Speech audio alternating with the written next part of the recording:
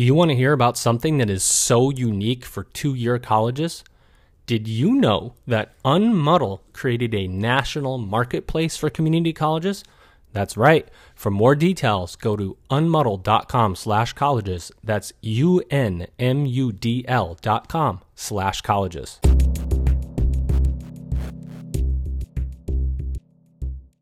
Welcome back, everybody. This is the EdUp Experience podcast, where we make education your business. This is Dr. Joe Salustio here with you again and again and again. No, I will never go anywhere. You're going to get stuck listening to me if you listen to the EdUp Experience podcast, if you were wondering. So you might as well head to Apple Podcasts, give us a 5-star rating, and please write us a review. Let us know what you think about the podcast. Tell us that you hate it if you want to. I don't care. Just tell us something, because we're having trouble getting everybody to take their 5 minutes out of their busyness in higher ed to give us a rating and review. Let us know what questions you want us to ask. Let us know what topics you want us to cover. That's the open feedback and transparency here at the EdUp Experience. You could tell me that I'm your favorite EdUp host if that's what you'd like to write. Don't tell Liz, but you can do that if you want. So you could write anything. Give us a review. Give us a rating. We would greatly appreciate it. We are closing in. When this episode is released, we will have released our 300th episode of the EdUp Experience. We, on this episode, will be talking with our 90-somethingth, I don't know if that's an official number, 90-somethingth president, university or college president. And we're closing in on 100 interviewed college and university presidents with a range of themes and topics that are only going to be enriched and expanded by my guest today. Her name is Dr. Christine Mangino, and she is president of Queensborough Community College. Christine, how are you?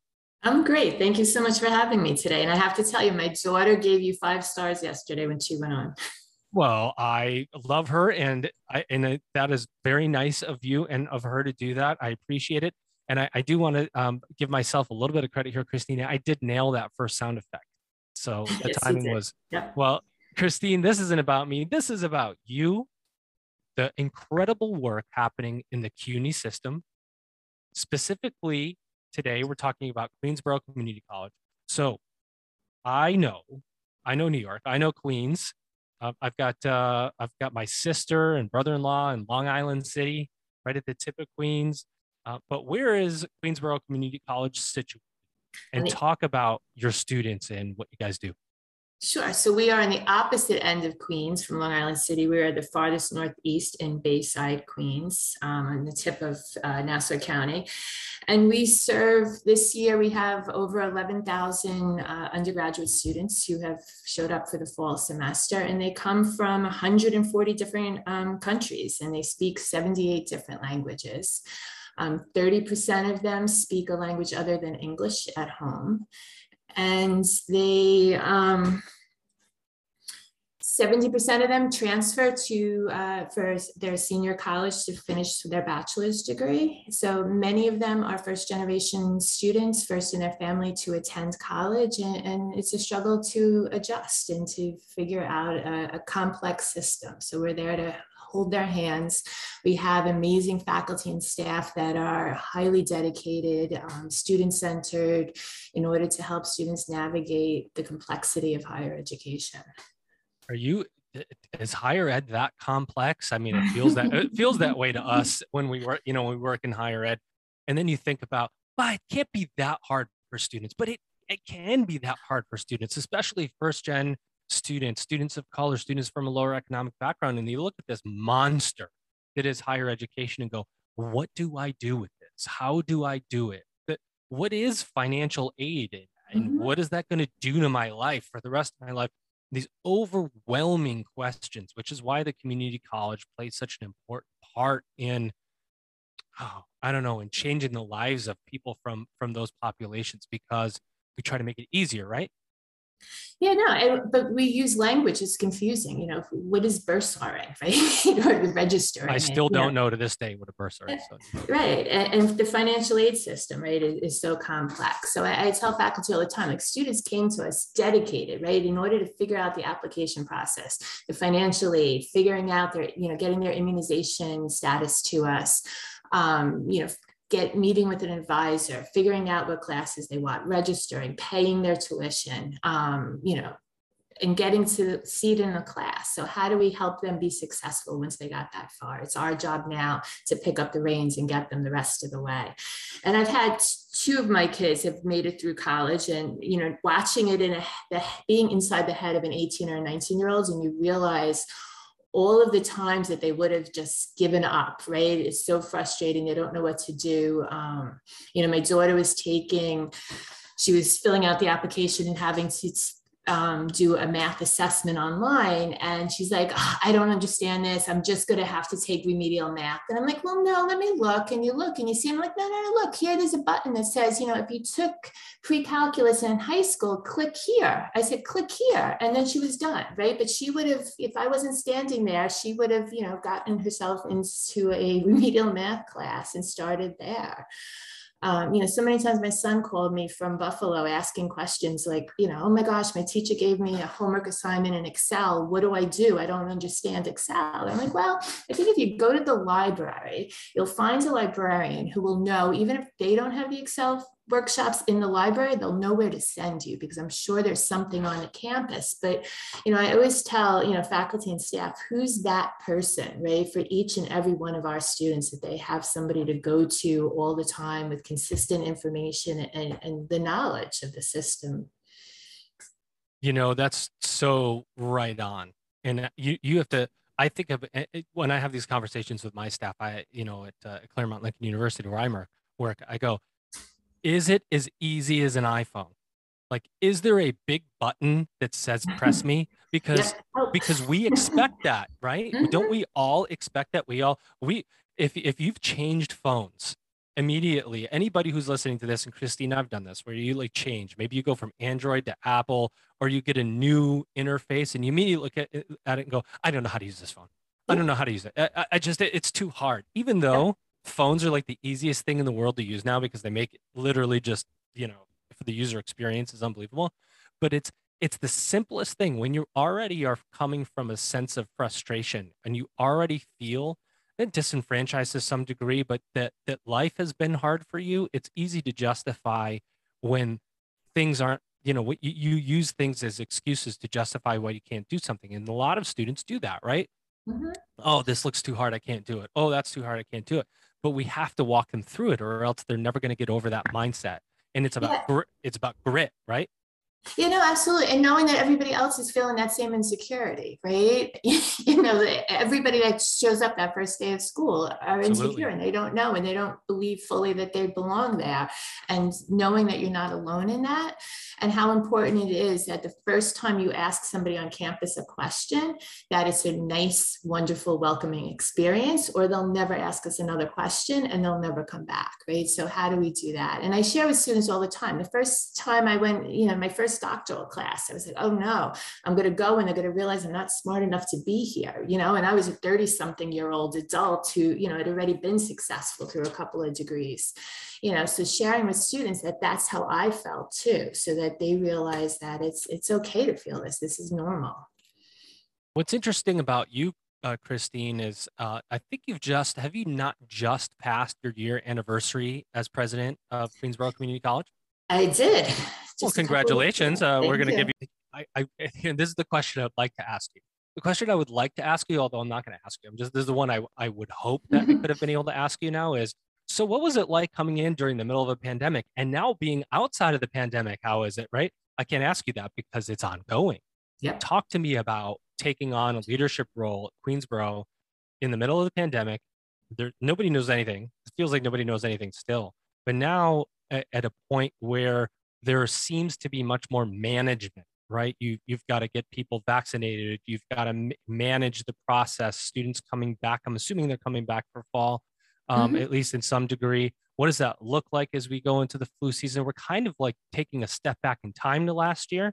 So you've gone through a year of only COVID. It's not like, for presidents that came in last year during the middle of the year from the year before, that they went from a half year of non-COVID to a half year of COVID. You've gone through COVID the whole time.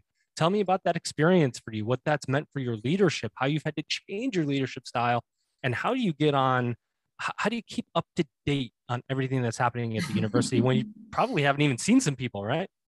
Yeah, I started in a two-dimensional world, right? So for many, many months, I hadn't met another person on campus. It was all through Zoom. And how do you build trust, right?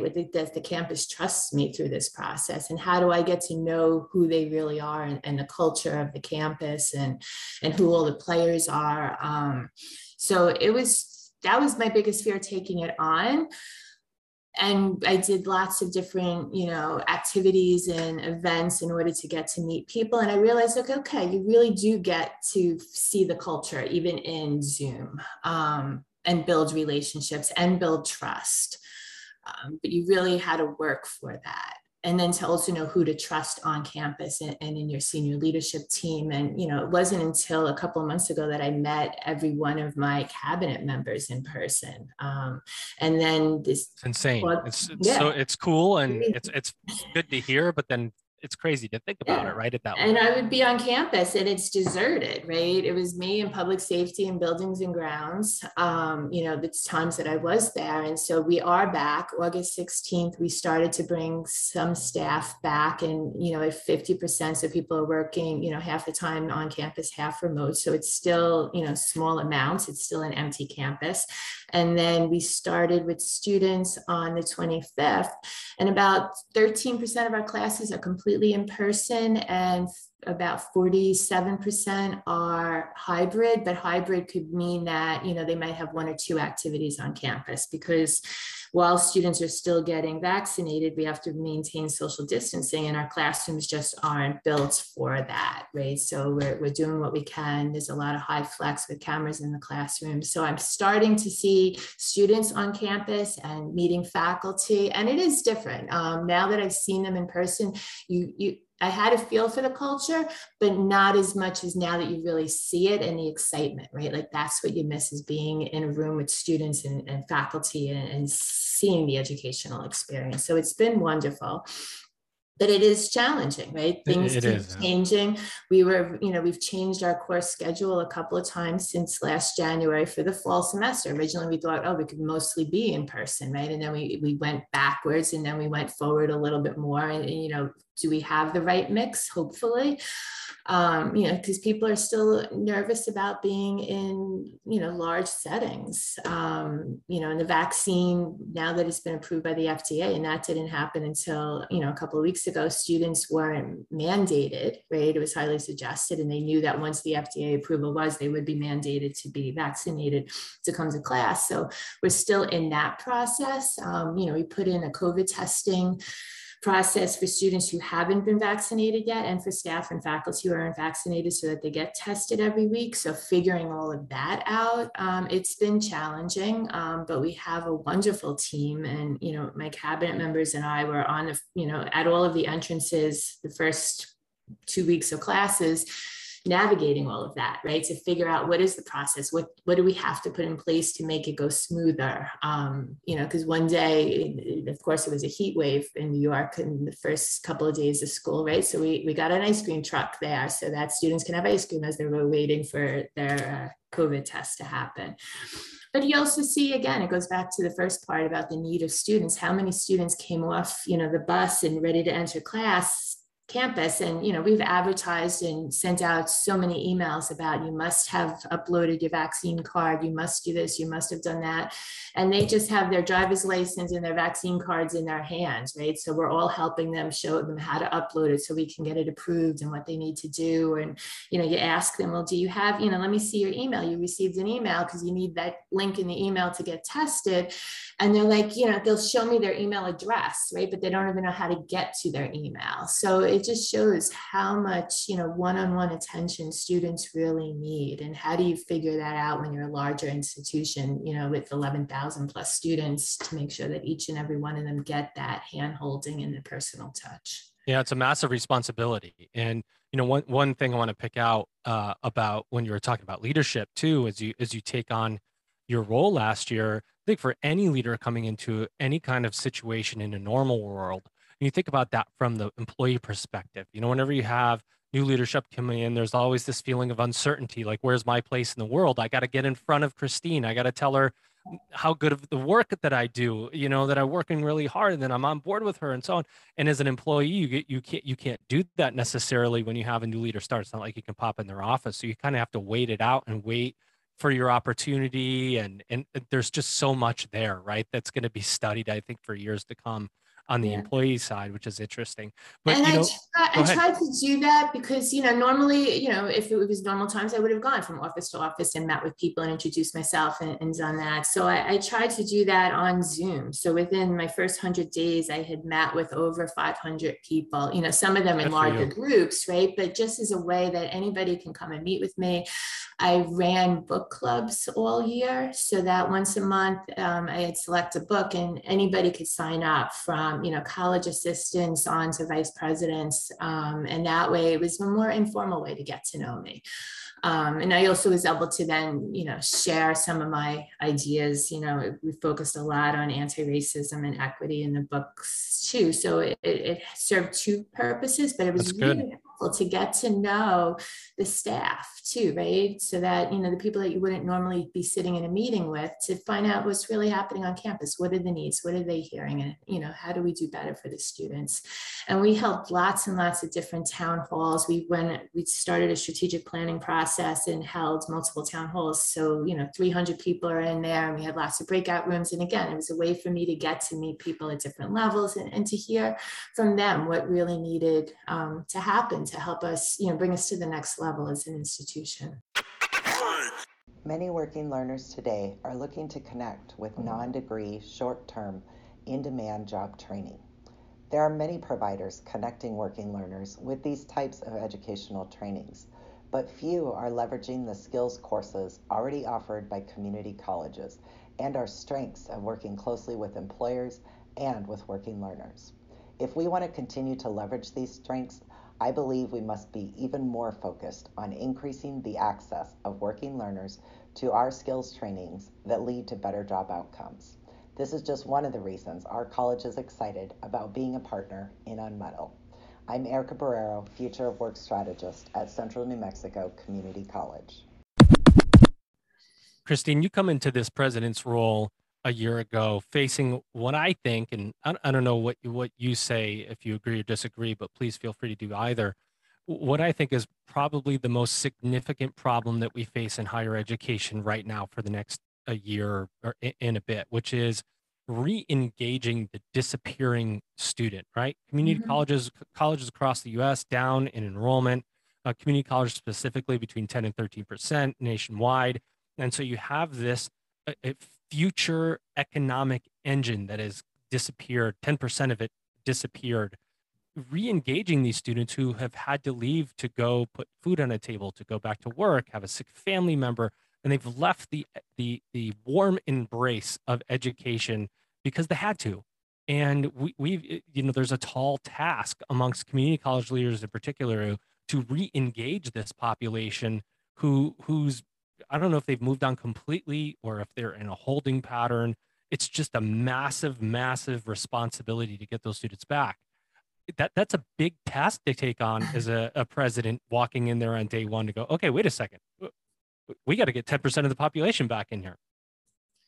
Yeah, no, absolutely. And even before that, so when I started in the fall, we had 2,800, brand new freshmen who started, and we made it our task. I asked everybody on the campus to, roll up their sleeves and take 50 students, right, and call them and see how are you adjusting, how's it going, so I had my 50 students also to, which was wonderful, but you also heard the despair in some of them, how lonely it was, how much they desperately wanted to be back on campus and how they didn't think they could do this alone. And and I had one student that I constantly emailed every week, are you still with us, are you still going? And eventually, she stopped responding, unfortunately.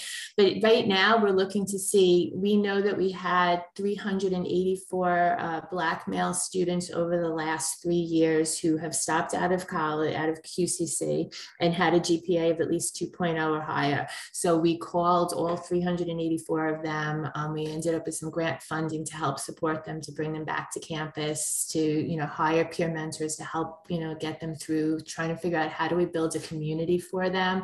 And what are the supports they needed? So again, it's good that you disaggregated the data to that level to say, okay, we have black male students that are leaving in an increasing rate compared to the rest of the population. Why is that, right? We got to solve that problem. Yeah, and why are they doing it if they're doing well academically too, right? So how do we help them? So, you know, again, I was part of the phone calls to reach out to them, and the ones that I was able to get in touch with were willing to come back because we had the funds to forgive their debt, right? So that they can come back. Well, since you brought it up, you're the first CUNY president that has come on since the system initiated the amazing announcement of the CUNY comeback. Can you go into that a little bit? What is it? You know, what do you think the impact is going to be, and how excited are the presidents and the chancellor of the CUNY system that you're able to do this? It's an amazing opportunity. So for CUNY Comeback, those funds are for students who have debt during the time of COVID. So it's a specific period of time, and it's two places. One is for students who had financial aid but still had outstanding debt, that it is automatically forgiven. They don't have to do anything. For students who did not qualify for financial aid and have a debt, there is a hardship application that they can complete, and that will be reviewed by, you know, on each of the campuses in order to help them relieve that debt. It's a wonderful, based on my experience with the students that I spoke with for this other funding, you realize that's what's holding them up, right? If they were willing to come back, if they didn't have those outstanding bill. So it's a great opportunity to help re-engage students in the college. And then we have to really be careful and help make sure that they have the funding in place going forward, and also that they do what they need to not to lose it, right? So what I've seen at both my experience at Ostos Community College and here at QCC is that students, when they struggle, they just stop coming to class, right? So they don't officially withdraw from class, and then disappear.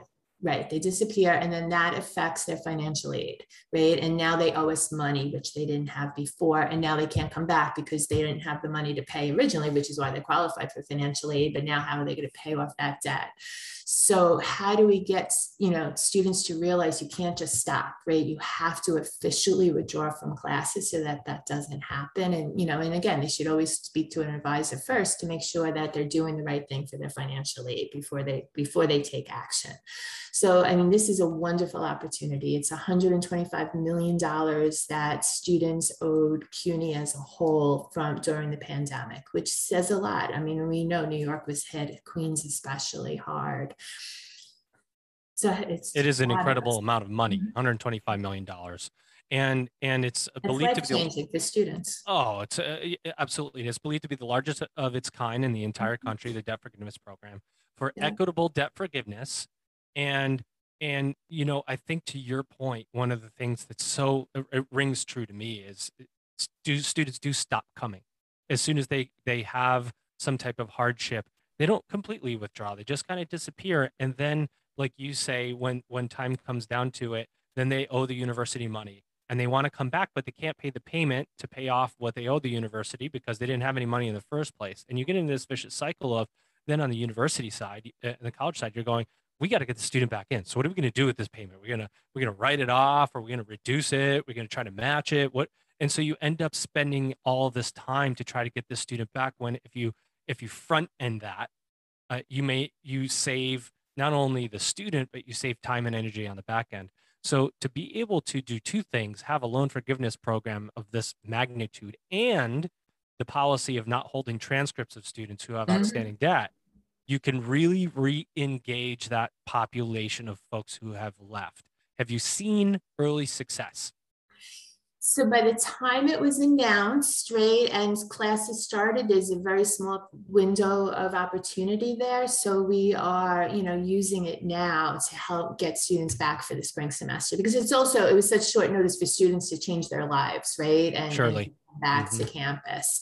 But we're also looking to see, how do we have more paid jobs on campus for students, so that, what I heard from students, a lot of them is that, they were working full time and trying to go to school. They couldn't do both. So, the students who are here, when they tell you that, they tell me how, well, so I stopped working so many hours so that I could dedicate the time to the studies.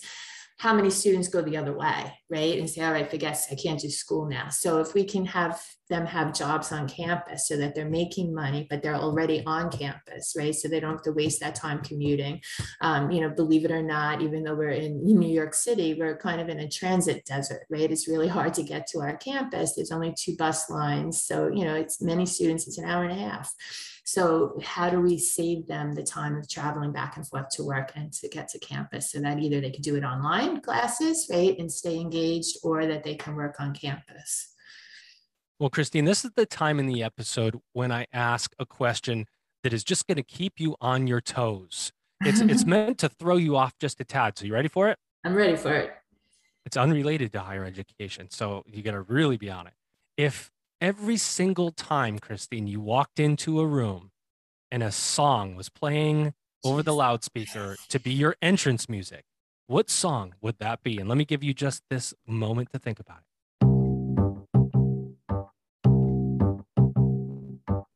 What do you got for us? Yeah, I have to tell you, that's a stumper, because I'm terrible with that.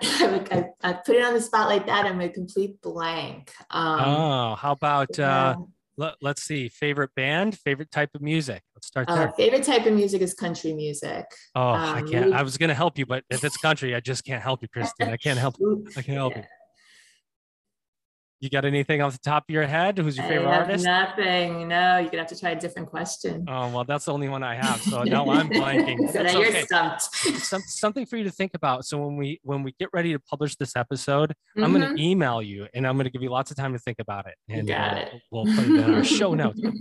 Christine, just to shift gears back to higher ed, just for a tad here, I do want to ask you about strategic planning, right? One of the key initiatives for any leader coming into a situation, especially a new situation as a president, where you're coming into a new institution, strategic planning is critically important. But you are in this solve the problem now mode. COVID puts you into this, like, solve the problem now. But what do we have to do now? We have to get this done now. We have to engage these students that have left now. How do you balance the right now with what has to be done in the future? Are you feeling like hamster on the wheel a little bit, where you can't really think about the future yet because the right now is taking up so much of that time? Or do you literally box out time for strategic planning to say, this will end, and when it does, we're going to do this? Yeah, that's a great question, because it was something I struggled with. Like, we had to go into strategic planning, right? You need to have a plan, right? So that you're all moving in the same direction as an institution. But how do you do that while everybody is so in that, it's an emergency mode, and we're just doing as much as we possibly can at this time? So I was aware of that, but also the need for strategic planning. So the college had they had done strategic planning year to year. This was the first time they've ever created a 5-year strategic plan, but we did it. And what was helpful was we had a starting point, because I had met with 500 people. So I had all of my notes from all of that. And I asked people, a lot of times I would ask them the same questions, like, what is something that you think absolutely should not change at the college, and then something that absolutely should. And for the most part, nobody had the absolutely should. So they don't be like, well, if you had a new president come in, that you're thinking, oh, I hope they look over there and work a little bit over there. What's that little bit that needs to change? So we had that. We had also sent out a survey to people with similar questions. So we had that. And then, like I said, we did these town halls. So our focus, right, is to close the equity gaps is essential for our students, and they're there. So, we've been sharing the data with people so that they can see it. So equity is at the center of our strategic plan, but also there was a need, we are very well known for our academies, right? And having students in these learning communities with lots of wraparound services and supports. And that the learning communities are based on, the meta majors. But they've kind of changed over time. So a lot of people felt like, oh, we have to, don't change the academies. And other people were like, oh, we really need to do something. I don't think we have the academies anymore. So that's something that is going to be our focus, to figure out what did we want it to look like now in 2021? And how do we put things in place to make sure that they're, they stay the way that we want them to, that there's a structure there. And then, staff were really interested in, professional development. And that's so important for an institution to grow. I really believe, that we're a learning institution for everybody on the campus, right? So how do we support everybody? And then how do we build an inclusive environment and a culture of care across campus? So those are the things that we're going to be focusing on for the next 5 years. And people stepped up to the plate and did it, and we're excited about it, right? Even in the middle of COVID, what I kept hearing is this feeling of hope going forward. So that's been wonderful. Yeah, and I think it takes a real commitment in changing your thinking to get away from the right now, to really think about the future. And it's easy to think that COVID's going to change consequences, so it's hard to plan for the future until you know what's going to happen in the present, and you have to think beyond it, right? And so that the fact that you can get through that with a leadership team to really plan out that far is a testament to your leadership, because it does take I think it takes more focus than it ever has before because of the needs of now. So it's always an interesting process to go through when you can do it and sit down and focus on it. And Christine, I have to tell you, I have loved the leaders that I've spoken to from the CUNY system. Give me a peek under the hood on what it's like to be a president and how the camaraderie, how the teamwork looks like within the CUNY system amongst all the presidents and chancellor, and how you guys all work together. Well, I think we all have the same mission, right? We're all serving the same students. So, and it's great to always have people in the same situation to rely on, right? So, yesterday's transit, disaster, right? You could talk to your colleagues. What are you guys doing? How are we handling this? And even through all of COVID, right? And, to check in and see, well, how's your enrollment going? And, what are you doing? Or have you tried this? And it's wonderful, right? Because there's 25 campuses, and we have 7 community colleges. So we meet as a sector, just the community college presidents once a month. We meet as all presidents with the chancellor once a month. So there's, and then there's all of the in-between meetings and stuff. It's been wonderful. That's amazing. Well, I want to give you our last 2 questions that we ask every single guest. These are not meant to throw you off, so you don't have to be. So what did we miss? What do you want to say about Queensborough Community College that we didn't bring up today, that I did not ask you about, that you were hoping to talk about? Anything at all, just your chance to plug what's going on at Queensborough. And number 2, what do you think the future of higher education is going to look like? Okay, so Queensborough, what people don't realize is that we are actually a beautiful campus, right? With lots of grass and trees, and it's hilly. It used to be on a golf course.